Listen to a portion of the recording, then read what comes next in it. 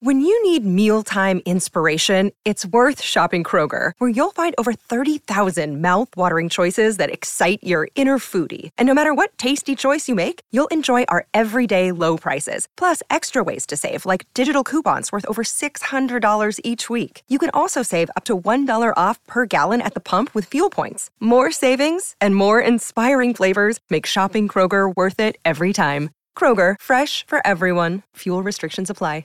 Another day is here, and you're ready for it. What to wear? Check. Breakfast, lunch, and dinner? Check. Planning for what's next and how to save for it? That's where Bank of America can help. For your financial to-dos, Bank of America has experts ready to help get you closer to your goals. Get started at one of our local financial centers or 24/7 in our mobile banking app. Find a location near you at bankofamerica.com/talktous. What would you like the power to do? Mobile banking requires downloading the app and is only available for select devices. Message and data rates may apply. Bank of America N.A., member FDIC. Happy Masters Day. Happy Twins home opener day. It's a great convergence of sporting events today. We get things rolling with the opening bell. Want to ring the bell? A drive to left field. Brian Dozier hits one. Gone off the top of the fence and then into the seats. His fourth home run of the year. Base hit left field. Rosario charges. They're going to send the runner. Here's Rosario's throw to the plate. Right on target. A strike from Rosario to Castro to cut down the run. Ground ball, backhanded. Sano with that rifle arm gets him. What a play by Miguel Sano. Ending the ball game. It was tough conditions. I mean, the cold and the wind and the snow, and I think you just got to have a mindset of going out there and try to find a way to compete the best that you can. We gave up the home run in the first inning, similarly to a couple days ago, but we hung in there. Doge got us going again, and then we put together a nice inning with some big hits. Right, we had the full experience yesterday. We had snow flurries the size of baseballs in Pittsburgh.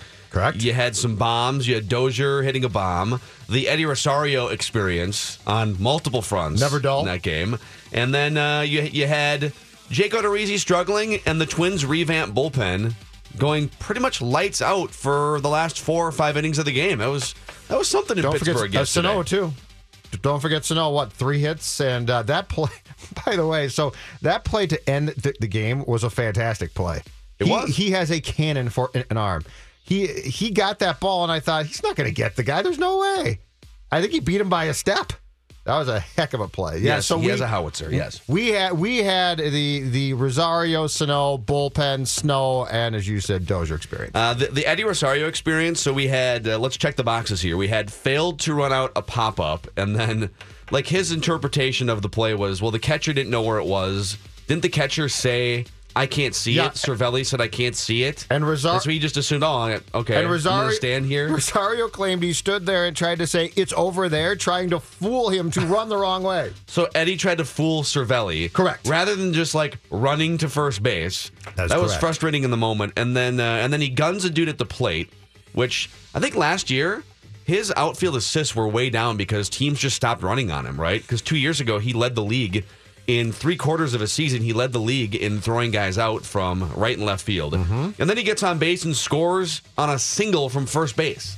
So it was all of the Eddie Rosario experience was in full play last night. I think the most important play actually was the one where he gunned the guy at the plate, because if Pittsburgh scores that run, they were up 3-2 at the time. They go up 4-2. Yes. Instead, it keeps it 3-2, ends the bottom of the 4th, and the Twins come up in the 5th and score 4. So I would say of the Rosario experiences on Wednesday, the most important was the defensive play, actually not at the plate. Yeah. Another thing, too, last night, I was talking with some people on Twitter about Fernando Rodney.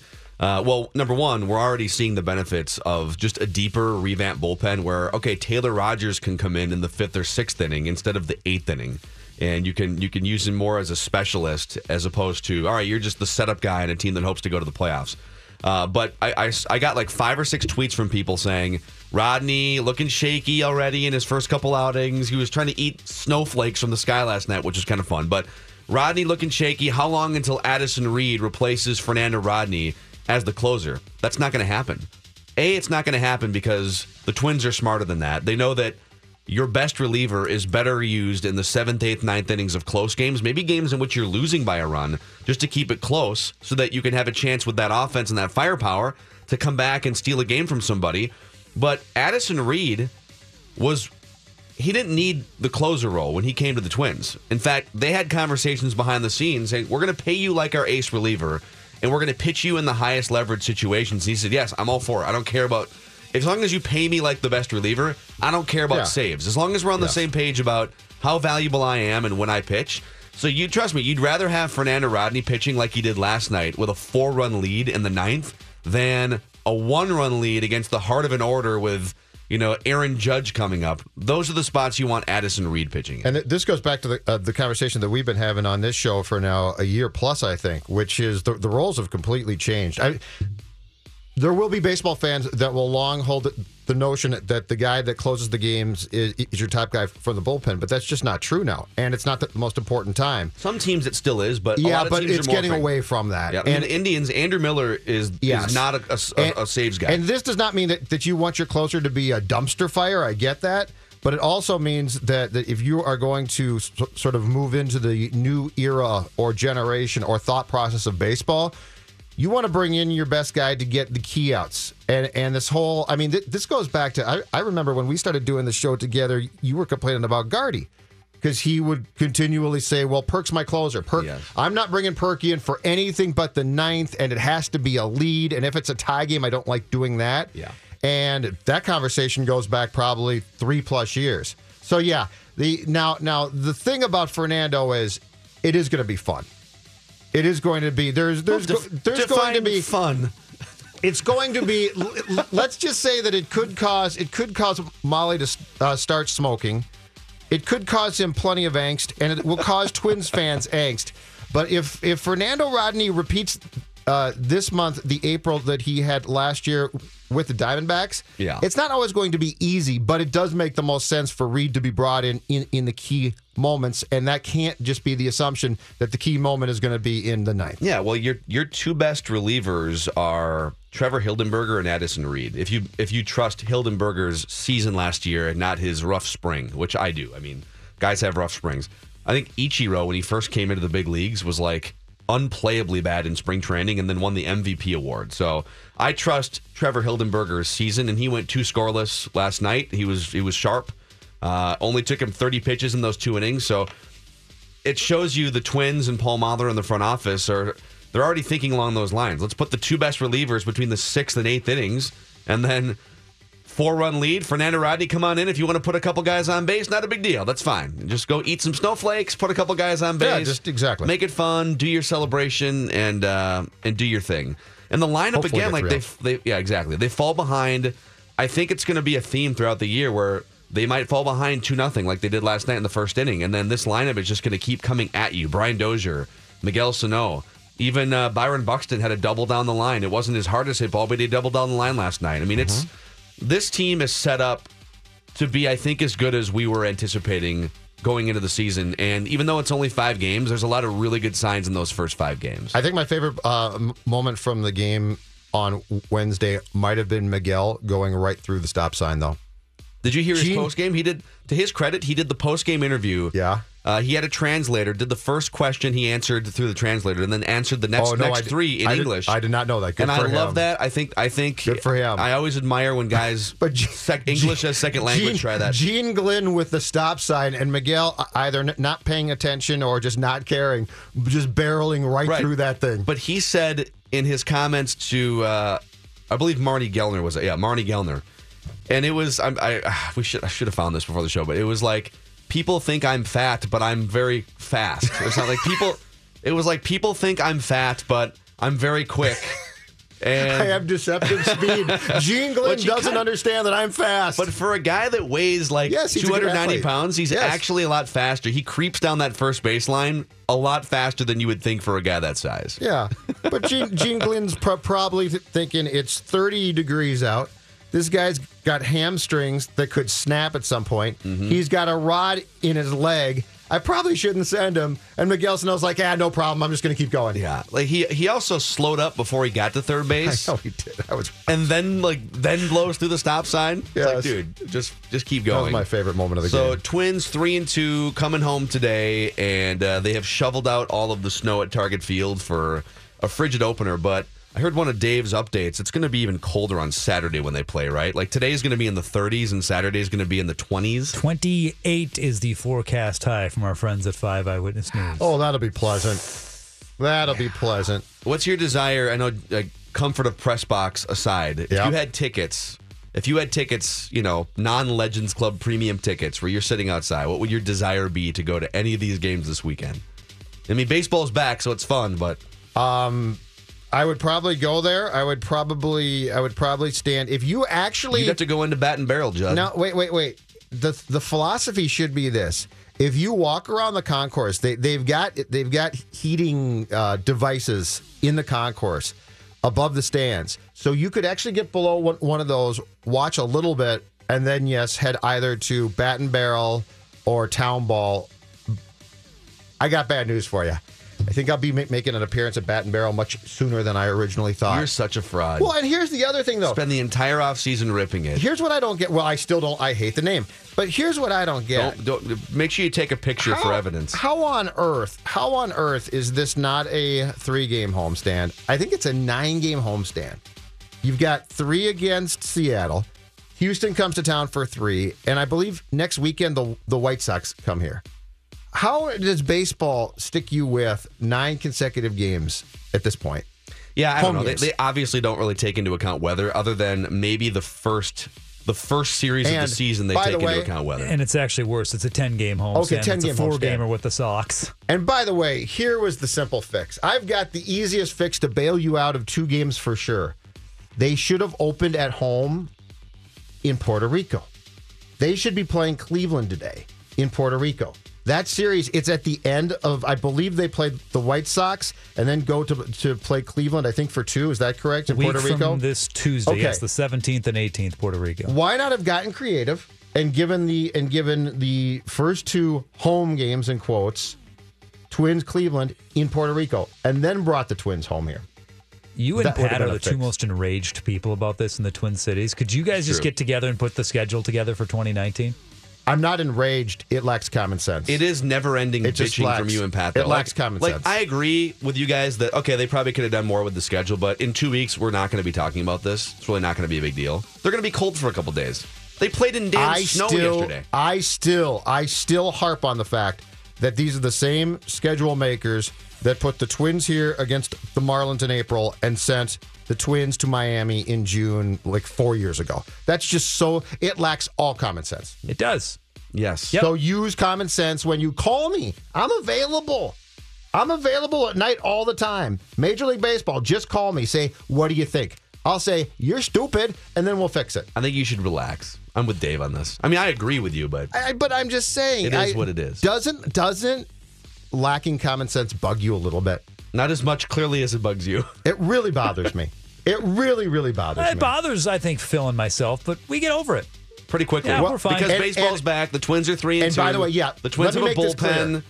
Brian Dozier's hitting bombs every at bat. I'll be very clear. And you're bitching about No, I love Target. I love Target Field, and I would not replace outdoor baseball in this town for anything. All of that being said, all I'm saying is this schedule, you could clear it up a little bit and give yourself a better chance. And being home for 10 games right now is just dumb. We actually got an early report on the conditions out there today. Conditions are really tough out there. Really, really, really tough. But, I thought I played well. I really did. And, I can't wait for the weekend. I feel good. I really do. Was that Dozier? Yeah, I think it was Dozier. Dozier Woods? Yeah. Actually, it's a good segue. The Masters. We're watching live coverage on the internet, much to Judd's chagrin. Not on CBS. On ESPN or Masters.com. Why to my chagrin? I feel like you're already over the Masters conversations on this show. No. That's not true. Do we have an early leaderboard yet, Dave Harrigan? We absolutely do, Philip Mackey. Okay. Hello, friends. It is a tradition unlike any other. It is a tradition that's very unique. Vijay Singh at 1 under par, along with Bernd Wiesberger, also 1 under par.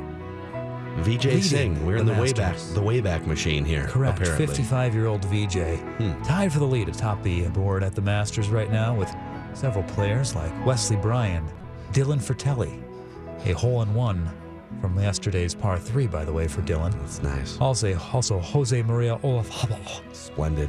Bryson DeChambeau and Marco Mira. Yes. As well as many others, even par, currently at the Masters. So, is guy whose ankle popped out during the par 3 playing? Tony Finau. Is he going to play today? Do we know that for sure? He has an MRI, showed no extensive damage, and he plans on playing at the Masters. On CBS. He popped his ankle back into place like I would pop the top off of a can. Yeah, you're right. It was like if any of us popped our ankle out of the socket like him, we would probably pass out, freak out, call 911. He was so calm popping it back in. It's almost like it happens to him on a regular basis, and it's no big deal. But he's going to play. He's going to play with an ankle that was dislocated in the par 3 tournament. Thad Levine, Twins general manager, will join us when we come back. Also, Chip Scoggins, John Buccigross is in town for the Frozen Four. Yes. He is scheduled to come in studio in the 10 o'clock hour. Lou Nanne, Roy Smalley, we are loaded. Mackey and Judd are back. Audio level full volume. It's go time. On 1500 ESPN. Left field. Rosario charges. They're going to send the runner. Here's Rosario's throw to the plate. Right on target. A strike from Rosario to Castro to cut down the run. Ground ball, backhanded. Sano with that rifle arm gets him. What a play by Miguel Sano. Ending the ball game. All right, Mackey and Judd, Twins general manager Thad Levine. Did you have a shovel in hand yesterday, or was it like a ceremonial photo, or did you actually do shoveling yesterday? I think it was a little bit of each. I was in there with all the coworkers shoveling. An experience I must admit I never had being in Texas the last 11 years, but it was a galvanizing moment for the whole crew, and hopefully the fans will enjoy the game today as a result. Where does shoveling in a ballpark as GM of a team rank among the things that you probably thought you would not do when you decided to get into a career of baseball administration and being an executive in MLB? Well, I will say the conversations and interviews were pretty lengthy to get this opportunity. That topic never was brought up, but it was a great experience. I think everyone really rose to the occasion yesterday, had a little fun with it, and it's amazing what pulling a whole organization together, what you can accomplish. There was a lot of snow in the stadium, and we were able to remove at least most of it. So, legit question about weather. I mean, obviously, if there's precipitation, you would cancel a game. Do baseball games get canceled for cold? I mean, if it's like 5 degrees wind chill on Saturday or something, is it just, hey, put an extra layer on and play, or would a game ever get postponed because it's too cold?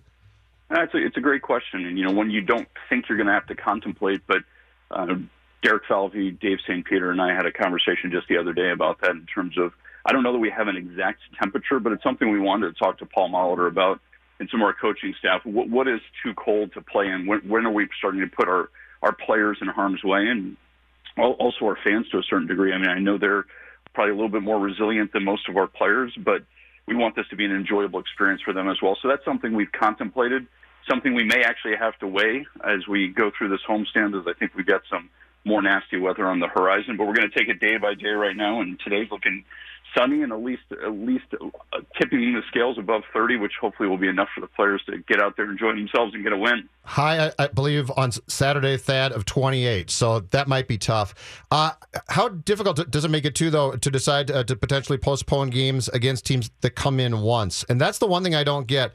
I don't understand why MLB didn't have you guys open at home against like Detroit or Chicago, because if it gets cold, if it gets snowed out, okay, you just make that up because they're going to come back a lot. But starting Seattle-Houston to me didn't make sense, because I would take it that has to be taken into consideration that if you have to bring them back in August, it's going to be on a mutual off day. It's a really good point, and it's one that I think Major League Baseball is attentive to those sorts of things. I think this just goes to show you the Rubik's Cube of having 30 clubs playing early in the season. It's difficult to accommodate in-division games for every single team, but it is something we're already starting to look at. We're looking at mutual off days for Seattle. We're looking at mutual off days for Houston, even in advance of the series. So we know that if we're going to propose postponing a game, especially if it's just due to temperatures, not due to precipitation, the impact that that's going to have on both clubs. And so we started mapping that out a little bit. It's amazing how much time in the front office you do spend with some of these scheduling conversations early in the season. We'd love to be spending more time talking about baseball, but it's a reality of the sport right now, and we're trying to stretch the season out a little bit to give the players more off days to try to keep them healthier. The challenge is that pushes the season a little bit earlier, and then we've got to contemplate the injuries that could arise from playing in just really, really cold, inclement weather. It's something that it's a constant conversation between the clubs and Major League Baseball. So Thad Levine's our guest here, Twins general manager, Mackey and Judd. John Butchergross is coming in studio in like an hour. Lou Nanne, Roy Smalley. It's a packed show today. I know I don't expect you to pull back the curtain and unveil all of the front office secrets, but can you just give us sort of at least an illustration of how much different, or some of the things that over the past year and change since you and Derek took over, things that might be different now than a year ago, or things that you're proud of building, just for our audience and for our purposes. I mean, we see stories about, like, you guys hired Josh Kulk from the Rays, and he hasn't done a media interview ever because he's a secret stealth analytics pitching guru. But, like, what are some things that you can share with the audience about what might be different now? Well, it's mostly Josh Kulk. That's mostly what we've done. No, that's not even his real name, right? Like, witness protection program. Baseball man of mystery, Josh Kulk. Yeah, right.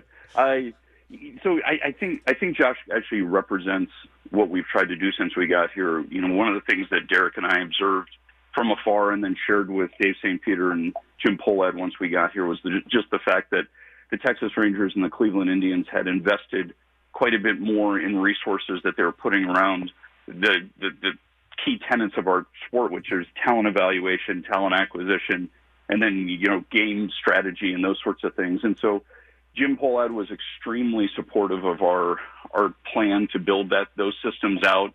And I think over the first year, we're really happy with what we've done.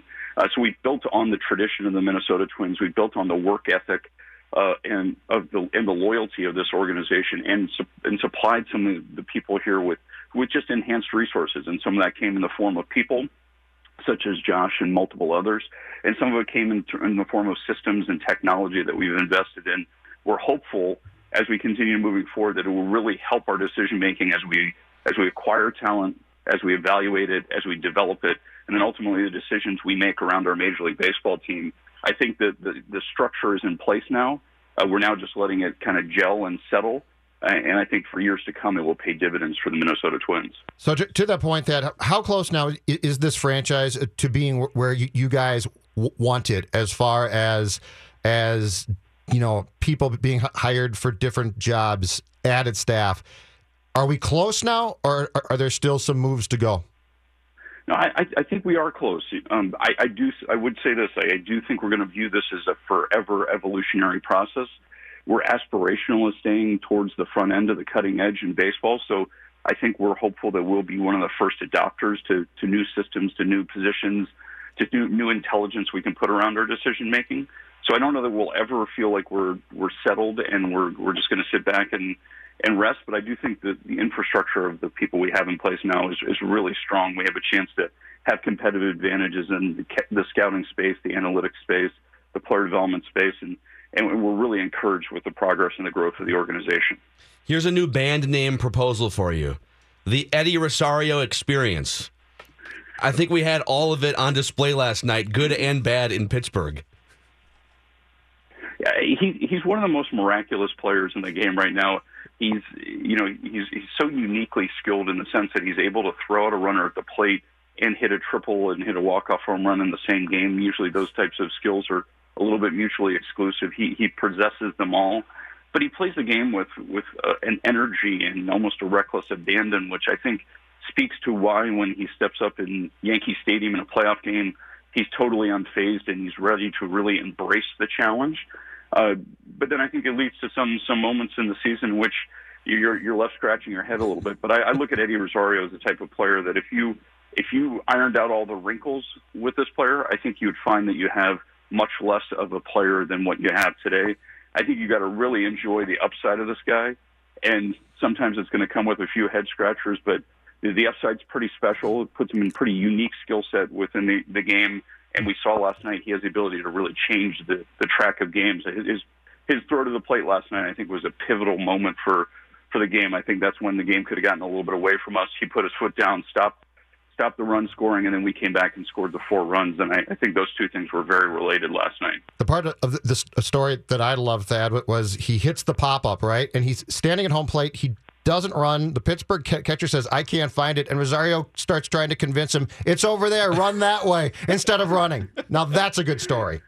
It's a good story, and that may have been the part that was the head-scratching part I was referring to. Do these Sano strikeouts bug you guys, or is this just part and parcel of who he's going to be as a player, do you think? I think, yes. The answer is, in short, yes. He will be a guy who's going to have some strikeouts, and with the power profile, I think that's what we're going to have. We're going to have a lot of home runs. We're going to have hopefully a lot of doubles, and it's going to come with some strikeouts. But boy, it's really tough to evaluate hitters early in the season for 2 major reasons. One is last night I couldn't help but notice that it seemed as if it was snowing during that game.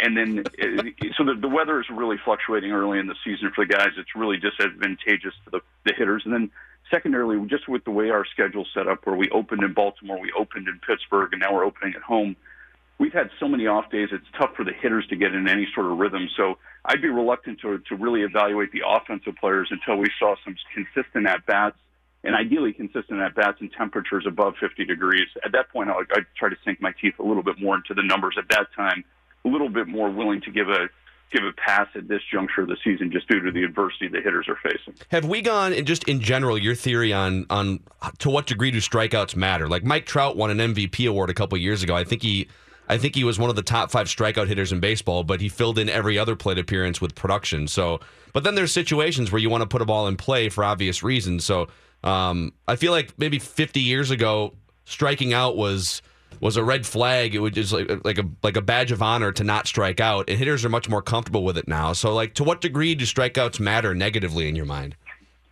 I think it's still part of the game. I mean, just very simplistically, the more balls you put in play, the more pressure you put on defenses, the more good things that can happen. But I think our sport is a general overarching thing right now is that we're seeing people are giving up strikeouts to get extra base hits and specifically home runs.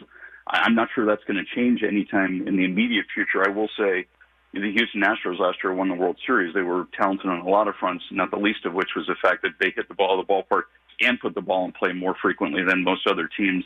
I think that's really the key. If you can find both, you have a chance to be a champion. I think it could be a bit of a dangerous combination as a team as a whole, and that's the beauty of our lineup is we do have some home run hitters who do strike out quite a bit, and we sprinkle in guys like Brian Dozier and Joe Mauer and even a guy like Robbie Grossman who really grind at bats and give you a balance. I think those offenses that are all or nothing usually deliver just that over the course of a season. Yeah. Thad Levine, Twins general manager. Stay warm today. It'll all be over in like a month, this weather, once we get to like May or July. Thanks, Thad. Something like that. Well, happy opening day, guys. Thanks for having me on. All right, man. All right. We'll talk soon. Thad Levine, Twins general manager. Out there shoveling. Yeah. I mean, they had like 100 employees or something. Yeah, Derek has a story about it. He said, on our bring website. your shovels. Yeah. Derek actually did some insiding on the Twins shoveling on 1500ESPN.com yesterday. Chip Scoggins is going to come hang out with us for the next half hour.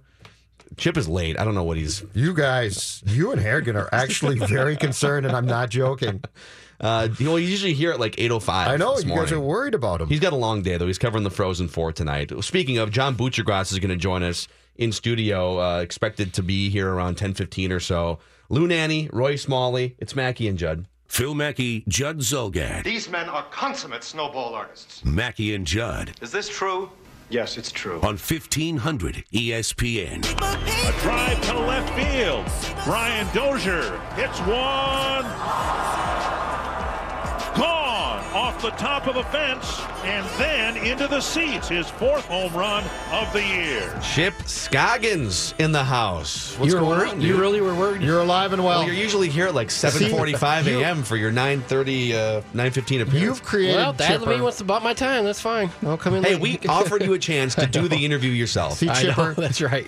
You I took the created extra time to sleep expectations, in. though. This is Yeah. what when you show up at the Boston airport at 4:45 for an 8 o'clock flight, the expectation becomes That's if Chip is just a little bit late, he must be dead. Yeah. We were looking on traffic cams trying to find your car. He's clearly been involved in some type of fatal That's accident right. on 94. Oh, People yeah. were very concerned. There's a car fire. It must be Chip. He's not here.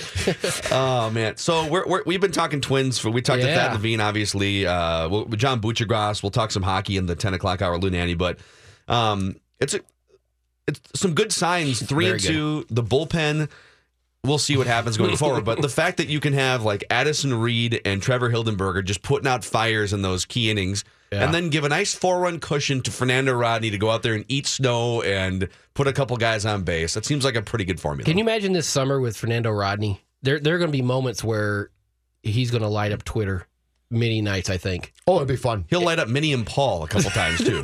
That's right. With baseballs. It's going to be great fun. Yeah. So he allowed, I think it was 15 runs in April last year, but then he'll give you like 2 months where he's the best reliever in baseball. He's striking out everybody. Over under on the number of times that Mulder gets asked post games if he's sticking with Rodney. A lot, but it doesn't make sense to take your best reliever in Addison Reed and tuck him away in the 9th inning and maybe miss out on chances to keep games close. For more high leverage situations. And Addison Reed agreed to those parameters when he signed. So if you pay me like the top reliever and you put me in the toughest situations, I don't care about the save as a statistic. What if he blows a couple games, Rodney, though? They'll still trot him out there. Yeah. But I don't think that if it really went south and they replaced him, I don't think Reed would be the guy. I think Reed would stay doing what he's doing, and they would find someone else to do Hildenberger it. would move to the ninth or something. But the bet is this: odds that by the end of the year, Molly has taken up smoking. That's the bet. That's the bet. Just lighting up in the dugout. Post game, he's going Leland. He's got the Marlboro. Oh, that was a tough one, boys. That was a tough one. Man, this heater tastes good. I will say.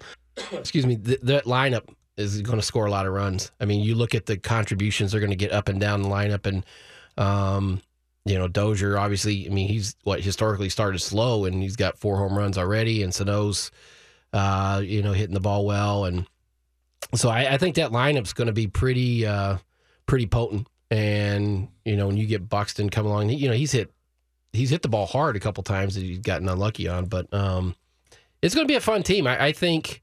I was concerned when they lost Polanco, how that was going to sort of affect the team.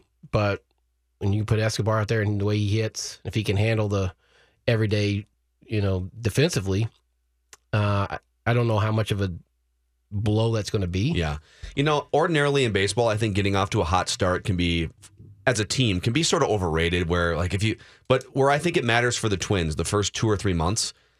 It's not enough just to get off to a decent start where you're a couple games over 500. I think if you get off to a flying start and you're maybe even like in that mix with Cleveland and you have a legit record going into June and July, it might be the difference between maybe you make a tweak trade to add a reliever or a third starter and, well, wait a second. If you add a Chris Archer to this team, they can win the World Series. I think separating yourself from, is it a team that can make the playoffs or is it a team that can do something in the playoffs is going to be important in the first half. Yeah, and I think a good, a fast start too is important because you're doing it without Irv Santana. And then all of a sudden you're going to add him back to the rotation and that's going to bolster that. And so it's positive signs because, that last week there or last 2 weeks, you're not without, you're going to be without Santana. Polanco's down. You weren't sure what was going to happen with Sano, that you were feared that was going to be a suspension. Now, all of a sudden, those things are starting to clear up and you got off to a good start here. The best thing here, pitching-wise, is this. You went from a year ago, a rotation where you said, if Gibson fails, we're in trouble. This team's in trouble, right? Now, if a guy like Gibson fails, you say he's bumped out. Yeah. Bullpen. A year ago, you're bringing in guys who you're now bringing in the 5th and 6th, in the 8th, and potentially the 9th. and you're saying, man, if this young guy fails, you're in trouble again. Yeah. Well, now if they fail, it's too bad, but it's not going to be a death knell. So pitching wise, both starting and bullpen, I think they have really set themselves up to give themselves the ability to say, there are now things that if they don't go well, it's going to be okay, as opposed to this is a complete disaster because Gibby's, we're in June and Gibby's awful and now he's in Rochester. Yeah, and that's the thing. For the first time in a long time, it just feels like a legitimate pitching staff. Whereas in years past, you're like, this is a joke. I mean, come on, what are you even doing? And so it gives you confidence, and I'm sure it gives everybody in that clubhouse confidence. And I mean, you've mentioned Gibson a couple times. What a turnaround that guy's had. And he needs to prove it for a longer period here, too. Yeah, but it looks, the way it looks. Why? He was so bad, Phil. Well, he was, but I'm saying he's only done it for like a month and a half at the end of last year and then his first start.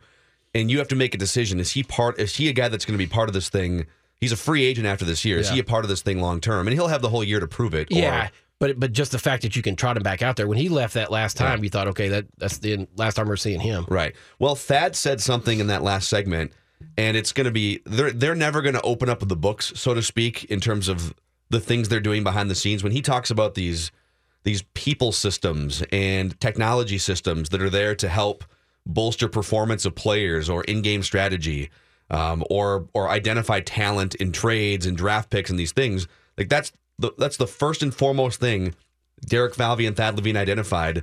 And fans oftentimes get mad if you don't sign a big free agent. And that, but like that's not the difference between a team that's toiling and behind the times and losing 90 games and winning a World Series. The difference is, are you scouting and identifying and using updated analytics?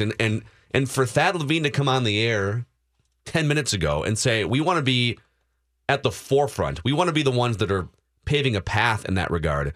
That's the type of thinking that can take a former first-round draft pick who's failed at age 30 in Kyle Gibson, add some seasoning, maybe make a couple tweaks here and there, and boom, all of a sudden he's a reliable number 3 starter, right? Yeah. And I'm not going to crown him that yet, but he's showing some signs of making that turnaround. Yeah, and it's just obviously for fans and probably me too, just a lot sexier to see the free agent or the things you can see with your eyes. Yeah, and those things we don't matter see too. these other things. We don't see the behind the scenes, the analytics guys, the pitching, the scouting. We don't see it.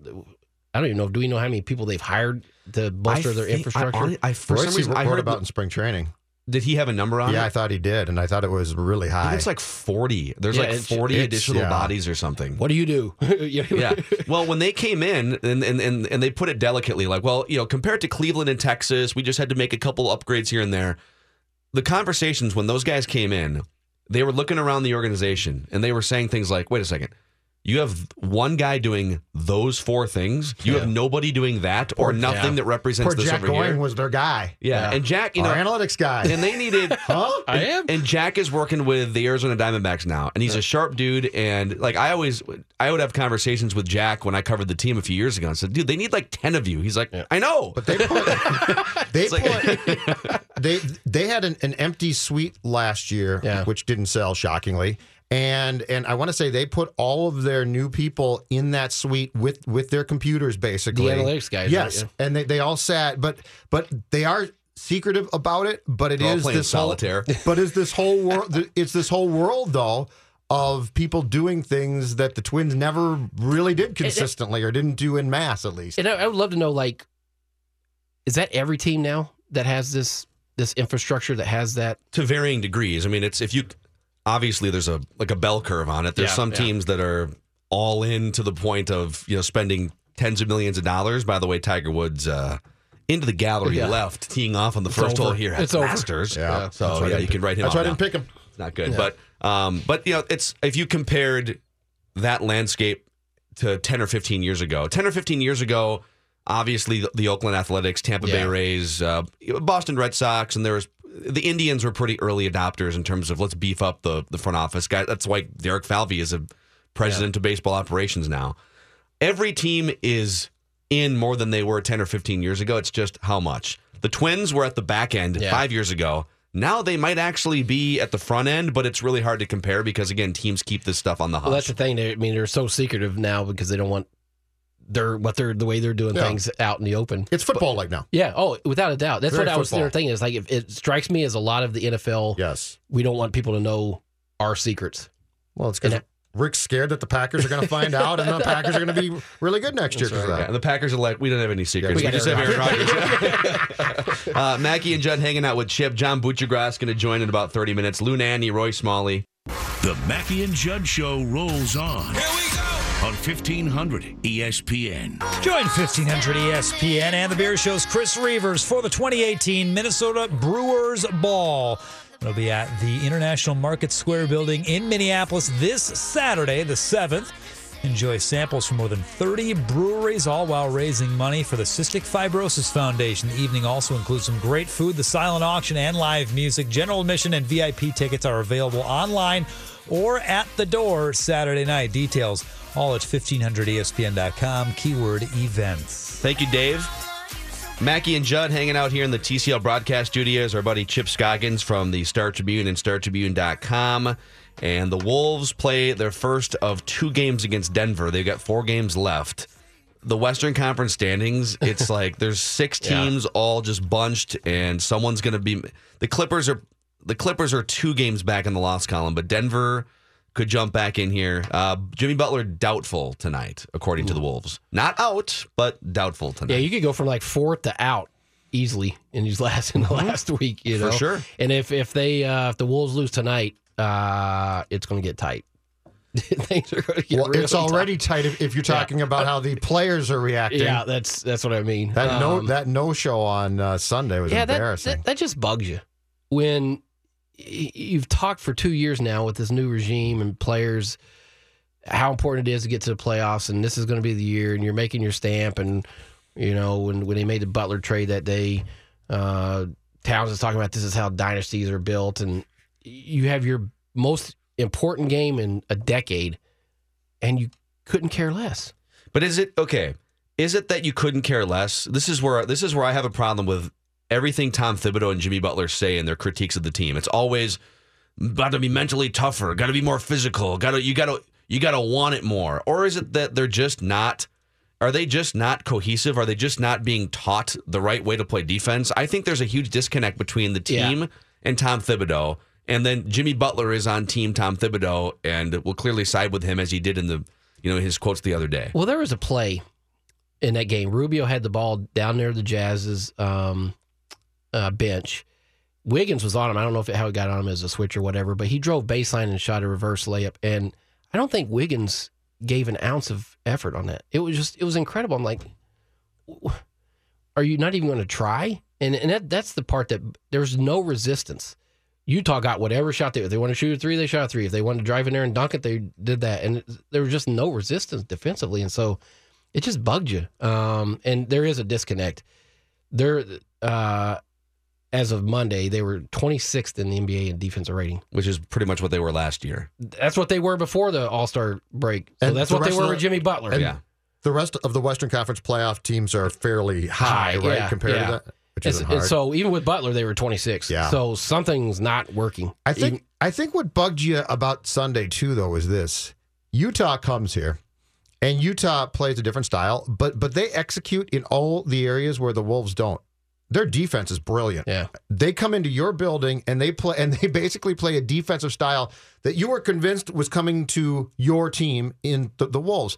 And that's what bugged me was the Jazz are doing all of the things that the Wolves should be doing because they're not all fun to do and they're certainly not all sexy.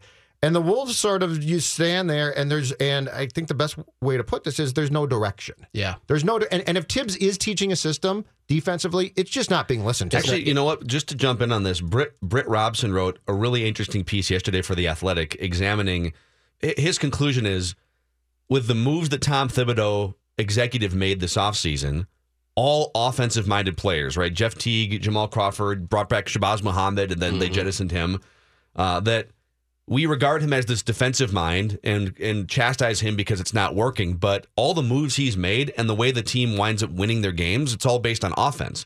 So maybe he's making this shift, whether it's consciously or not, to which I would say, okay, even if you are now an offensive-minded coach, it's certainly clunky more often than fourth quarter. It's isolation. It's clunky. Karl Anthony Towns should be by far leading the team in shot attempts. He's one of the most efficient players in the NBA. He doesn't. So, you look at their offensive rating. I think they're fourth in the NBA, and that's great. I mean, is that scheme, or is it just you got Karl Anthony Towns, you got Jamal Crawford, and you got both. Jimmy Butler? Probably both, but you can't get around. They're 26th in defense. Yeah. I mean, how are you going to win that way? You're just not going to get to where you want to be, being one of the worst defensive teams in the NBA. But to Britt's point, then, if that was the goal, how do you not have a guy who can knock down threes all the time? If you rightfully say the NBA in 2018 has shifted a lot, and the most in 3-point shooting, right? Mm-hmm.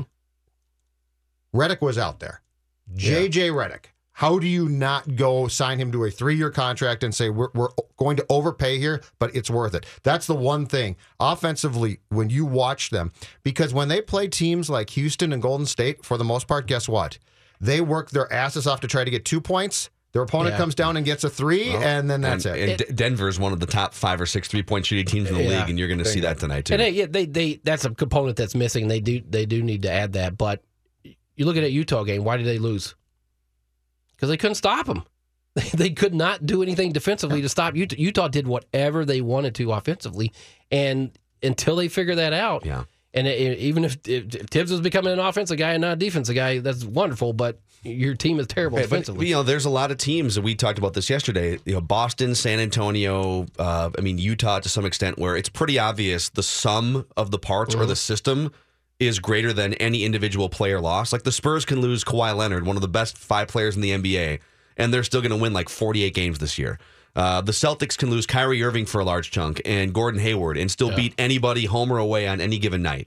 But then there's teams like the Cavs who are just LeBron-centric, or the Wolves who are Jimmy Butler-centric. If he's gone, there's not this cohesive system or this cohesive unit that can say, you know what? We're not going to be as good without him, but we're not going to be a disaster defensively. We're not going to lose to teams like Memphis without Jimmy Butler. Yeah. So they're so reliant on Jimmy Butler, which to me is a knock on coaching. Well, yeah, and I don't think it's all Tibbs, and it's not just all players. I mean, I know Jimmy came out yesterday and really defended Tibbs and said there's no coach in the world that can make you play hard. Well, I think there is, probably. Pop does it. Yeah, to say that, play hard. Like, to discredit coaching to that degree, I get what he's saying. All right, Andrew Wiggins, if you want to be a great player, it's mostly going to be on you. Yes. But if you're insinuating that Brad Stevens doesn't get extra effort or extra production out of his team and out of his players, that's absurd. But that's incorrect. What Butler doesn't get is Butler hears Tibbs and says, got the message, I'm going to do it, and I'm good. And he's right about those things. But what he's selling short is his teammates aren't listening. Yeah. So Tibbs says something, and Butler goes and he does it, and he's fine. And in Butler's mind, he can't understand, why doesn't Andrew do this? Why doesn't Karl do this? Why doesn't the rest of my team do this?